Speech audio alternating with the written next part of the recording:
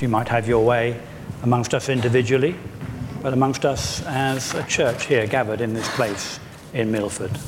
So Lord, be amongst your people, we pray. In Jesus' name. We're going to just share in a prayer of confession now. As we listen to God's word, and we often very quickly pick up on the blessings in God's word, it's also worth remembering, I think, whenever God speaks, he also speaks sometimes words of pay attention, correction as well. And sometimes God's word should remind us equally of those things, as well as blessing. So let us pray. There are so many memorable verses in John's Gospel. Lord Jesus, we know you as the way, the truth, and the life. We recognise once more this morning, through your word, your rightful claim on our lives in Christ. Forgive us for our foolish ways, when we allow religious habits to become a substitute for the new life you offer each one of us in Christ. Lord, have mercy on us, your beloved and yet often wayward people. And within that good news, forgive us our sins, we pray, and help us to submit all that we are to your life-giving Spirit, that you may have your way. For Jesus' sake. Amen. But before we come to that, I'm just going to say a few things about Nicodemus. And before we come to look at that passage in some more detail, we're going to sing once again a more reflective song, and we're going to remain seated to sing this. Beautiful Lord, wonderful Saviour. I quite like that alongside conversation. We're told by the scriptures Nicodemus is a Pharisee. He's a member of Sanhedrin, which is the ruling council of the Jews. And he first appears in John's Gospel here in our reading, but it's not the only place he appears. You'll find him also in chapter 7, later on in chapter 7, where he is in the Sanhedrin, and he's actually protesting with them against the course of action they're seeking to take in persecuting Jesus. And you also find him once more right along in chapter 19, where along with Joseph of Arimathea, he assists in the burial of Jesus. So this is Nicodemus, just as a reminder. There's no later record of him in the scriptures. He doesn't appear in Acts. He doesn't appear in any of Paul's letters or whatever. But I think we can see, even in the journey he has in John, very much of a man coming to faith and personal belief in Jesus as well. He's clearly also a learned man. He's a learned man, a religious man. I imagine his biblical knowledge of the Old Testament, anyway, would put us all to shame. He wasn't just someone, I don't think, who's just searching for knowledge, as in up here in our heads, but he's a real sincere seeker of the truth. Jesus calls him Israel's teacher. So he's commended in that sense by Jesus, isn't he? Israel's teacher. So I think of Nicodemus as a man of integrity. Yes, a very law-abiding Jew, a righteous Jew in that sense, but someone seeking to live out their faith as well. A fine example maybe of a religious man, if you want to look at it like that. He comes to Jesus at night, we're told, and he says, Rabbi, which is amazing in itself. Here's Israel's teacher coming to someone else and going, teacher. That's exactly how he's addressing Jesus. He sees Jesus as another teacher, and he acknowledges Jesus has come from God. He's obviously been aware of the miracles that Jesus has been performing, the healing, the casting out of demons, and he believes through those miracles that Jesus is obviously God sent.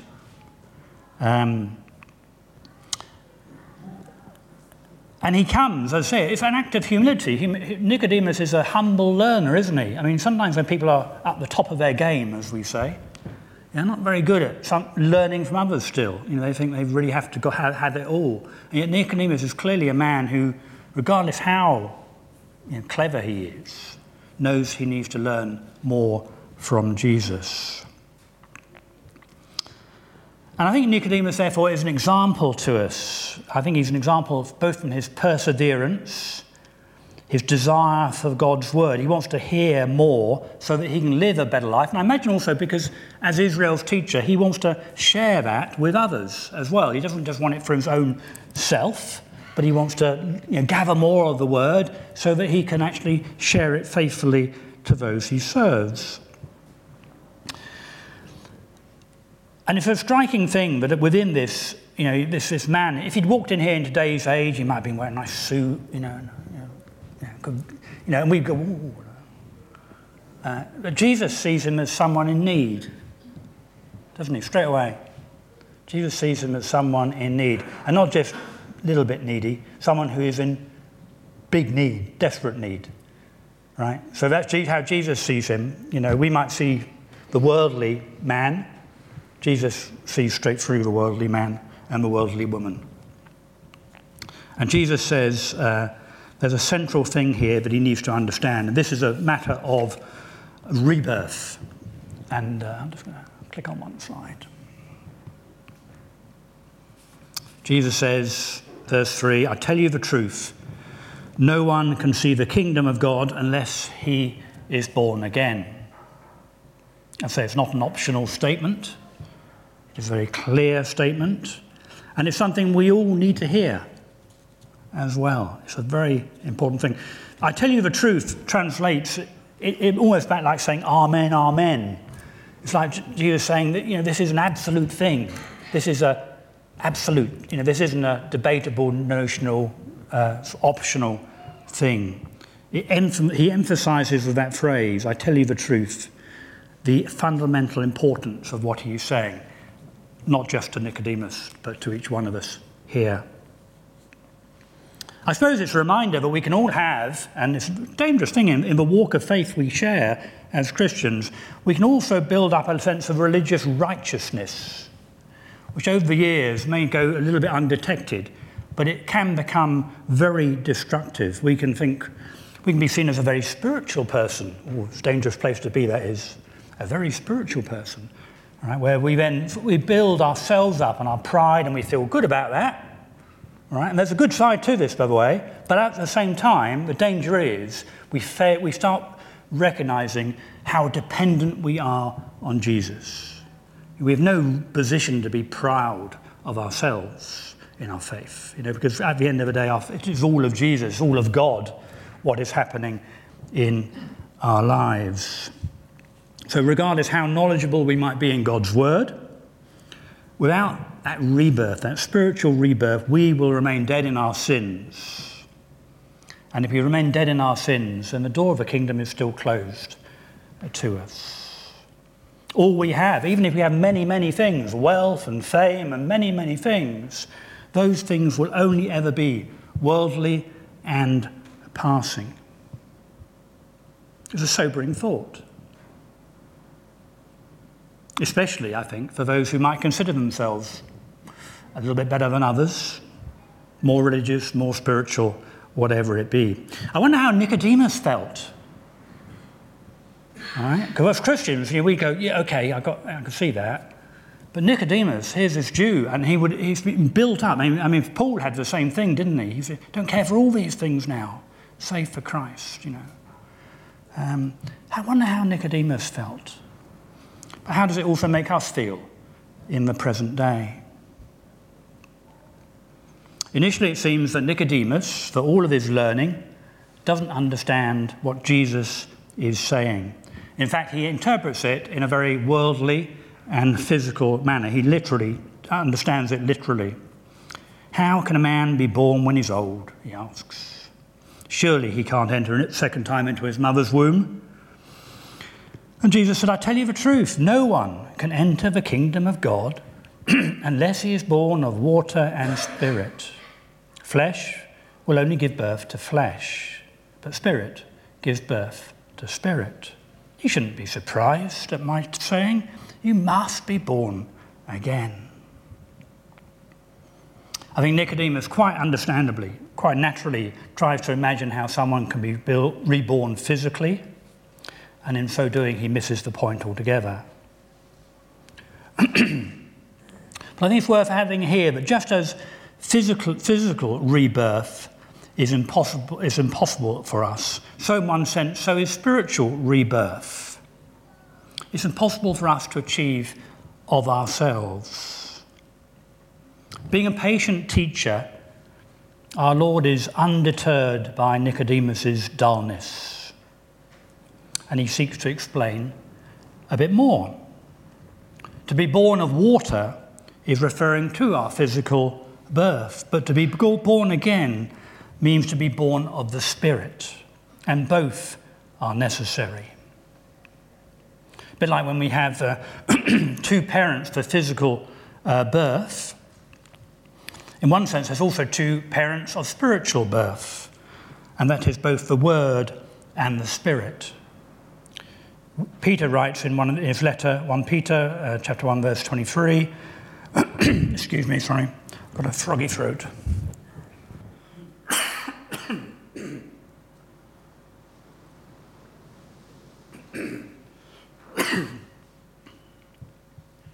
All right, back again. Peter writes in 1 Peter, "You have been born again, not of the perishable seed, but of the imperishable, through the living and the enduring word of God," God's word. The Spirit of God opens that word to us. And when the sinner believes and trusts in that word, the Spirit imparts the life of God, the Spirit of God, to the individual. In verse 5, Jesus was also not teaching that new birth came through water baptism. Sometimes these verses have been interpreted as, you must be baptized. All right? I think if you look later on in this reading, you see that the emphasis is on believing, because salvation comes through faith. And the evidence of that salvation is the witness and the presence of the Spirit within. Paul wrote in Romans, "You, however, are controlled not by the sinful nature, but by the Spirit, if the Spirit of God lives in you. And if anyone does not have the Spirit of Christ, he does not belong to Christ." Water baptism is certainly part of our obedience to Christ and our witness for Christ, but it is not the means of our salvation. That remains our response to the Word through the action of the Spirit in our lives. Jesus teaching, this teacher of Israel, he teaches that spiritual birth is essential for anybody wanting to enter the kingdom. The reason I think Jesus often says the kingdom is always near, the kingdom is near, repent. When the word is preached, it is a word that still requires a response from us of repentance and faith. So the first thing is really all people need Jesus, even the most religious, the most spiritual, the most devout. And that remains true, obviously, in our walk of faith. We should not lose sight of that. But then he goes on to talk about the wind, and I thought this was a good one for today, with the wind whistling around the building. Verse 8 says, "The wind blows wherever it pleases. You hear its sound. You can't tell where it comes from or where it's going." And so it is with everybody born of the Spirit. This word wind in the Hebrew and the Greek is often translated spirit. And one of the symbols of the Spirit of God in the Bible, I'd say, is that symbol of wind. So like the wind, the Spirit is invisible and yet powerful. We can't explain it really or predict the movement of the wind. And Jesus uses that symbol to try and help us understand something of the Spirit. I imagine, as he said those words, Nicodemus would have recalled probably maybe Ezekiel chapter 37, where the prophet saw a valley of dead bones. But when he prophesied to the bones, in other words, spoke God's word to the bones, the Spirit came upon them and gave them new life. Again, it's an example of a combination of the Spirit and the Word working together for salvation. Rebirth from above is a necessity. You must be born again. But it is also a mystery.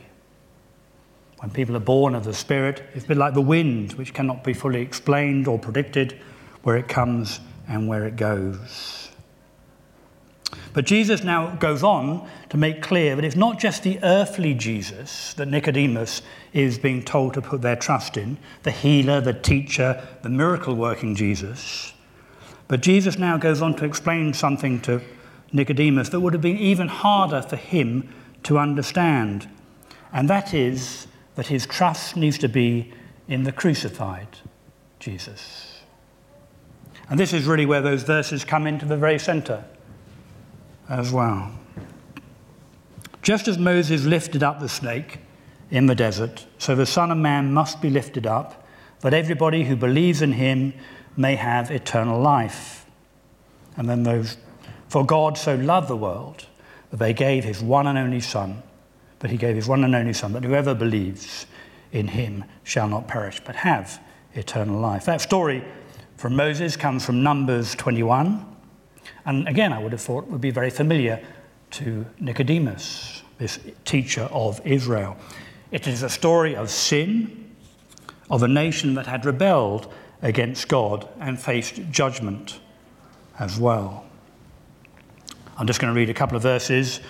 This is from Numbers 21, verse 6. Then the Lord sent the venomous snakes amongst them, and they bit the people, and many Israelites died. The people came to Moses and said, "We sinned when we spoke against the Lord and against you. Pray that the Lord will take these snakes away." And so Moses prayed for the people. And when he prayed for the people, God told Moses to make a brass serpent and to lift it up on a pole for all to see. Any stricken person who looked to the serpent would immediately be healed. So it's a story of faith, when people looked up in faith and were healed. And that sort of word lifting up has a dual meaning in the Gospels. It means to be crucified, as we see it often in the use in John's Gospel, Jesus being lifted up. And it also means to be glorified. And in this Gospel, John points out that our Lord's crucifixion was not the end of his glory, as we would expect, but the means of his glory. Much as the serpent was lifted up on that pole in Moses' day, so the Son of God will be lifted up upon a cross. For exactly the same reason, to save sinners from death.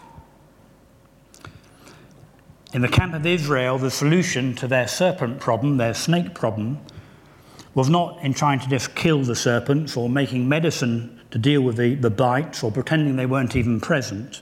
The only answer was to look up in faith to this symbol. And it was an offer made to everybody, not just to those who'd been better than the others, but it was made to all who were there. Paul reminds us in Romans 6 that the whole world, in a sense, has been bitten by sin, and the wages of that sin are death in a spiritual sense.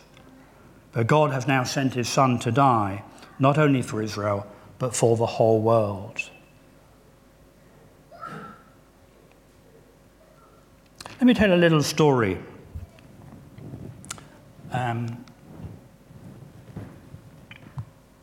January the 6th, 1850, going back a bit, isn't it? A snowstorm almost crippled the city of Colchester, and a teenage boy was unable to get to the church that he usually attended. So he made his way to a nearby primitive Methodist chapel, where a rather ill-prepared layman was substituting for the absent preacher. His text was Isaiah 45:22. "Look unto me and be saved, all the ends of the earth." Now, for many months, this young teenager had been rather miserable and under a deep conviction. But though he had been brought up in the church, his father and his grandfather were preachers, he didn't have that firm assurance of faith. Now, this poorly prepared substitute minister didn't have much more to say, really, so he kept repeating that text. "Look unto me and be saved, all the ends of the earth." He said a man doesn't need to go to college to learn how to look. Anybody can look. A child can look. Now, about that time, he sees the visitor sitting off to one side. And he points to him. He says, "Young man, you look very miserable. Young man, look on Christ." And that young man did look upon Christ in faith. And that's the story how Charles Spurgeon came to faith. For God so loved the world that he gave his one and only Son, but whoever believes in him shall not perish but have eternal life. For God did not send his Son into the world to condemn the world, but to save the world through him. The difference between perishing and living, between condemnation and salvation, is the faith in Jesus Christ. Jesus could quite well have come into this world as judge and destroyer. But he came in love, sent by the Father. He came to this world as Saviour, and as Saviour he died on the cross for us. He became that uplifted serpent, which we are just told, look at, look up, look at this. The serpent of Moses' days brought physical healing to dying Jews, but Jesus Christ gives eternal life to all who would turn to him in repentance and faith. It's something I think we do initially as we come to faith. As that light comes on, we go, yes, I see who Jesus is, and that I see enough to say yes to him. But I think it's also something we should remember every day as we walk in faith, that we continue to look up to our Lord Jesus, who is both Lord and Saviour. It's such a simple thing to do, not based on what we know, really, or who we are, but just trusting in God and his word. Truly, light has come into the world. When Jesus was here on this world, a wonderful light. And yet, sadly, Jesus knows that the presence of such a light, whilst attracting some, will also repel others. So I'm just moving on in the last few verses. This is the verdict. Light has come into the world, but men love darkness instead of light because of their deeds are evil. Everybody who does evil hates light, will not come into the light for fear that their deeds will be exposed.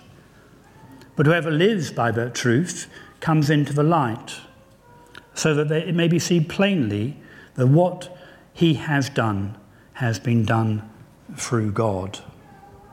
Light and darkness, major images in John's Gospel as you go through. In fact, if you remember verse 4 of the first chapter says, "In him was life, and that life was the light of men. The light shines in the darkness, but the darkness has not understood it."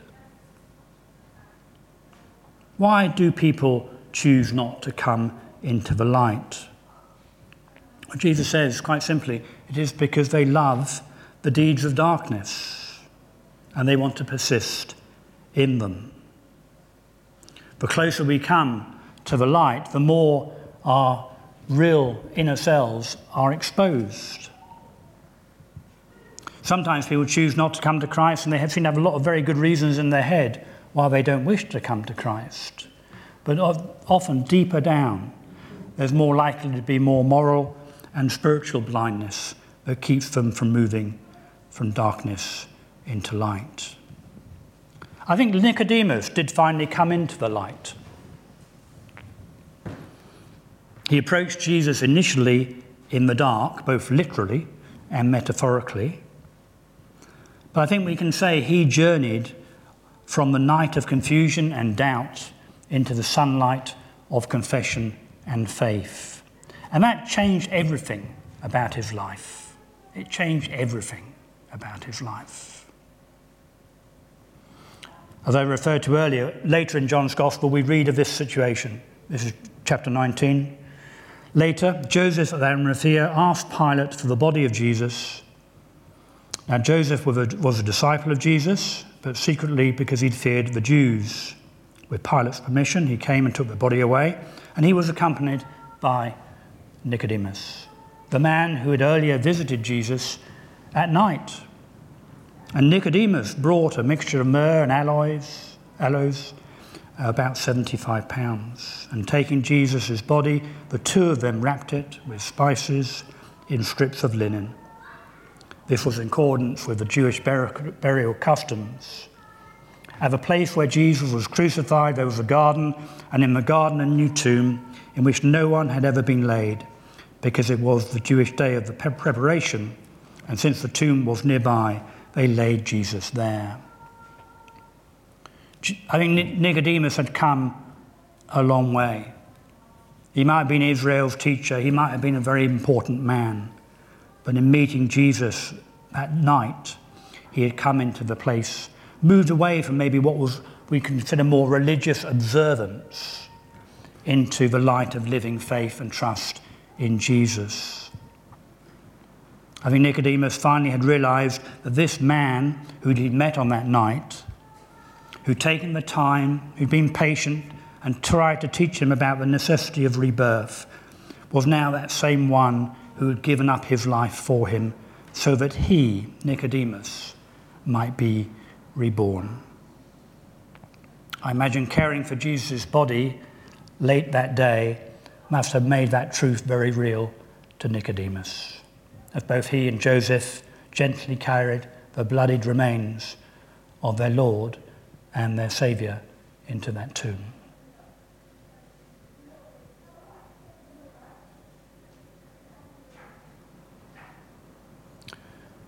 When Peter declared these truths on the day of Pentecost, we read, when the people heard this, they were cut to the heart. And they said to Peter and the other apostles, "Brothers, what can we do?" And Peter replied, "Repent and be baptized, every one of you, in the name of Jesus for the forgiveness of sins. And you will receive the gift of the Holy Spirit. The promise is for you and all your children, and for those who are far off, for all whom the Lord our God will call." That conversation between Jesus and Nicodemus deals with the very heart of the gospel. Very heart, the personal heart of gospel. And it changed Nicodemus' life forever. And hopefully it is also changing ours. Amen.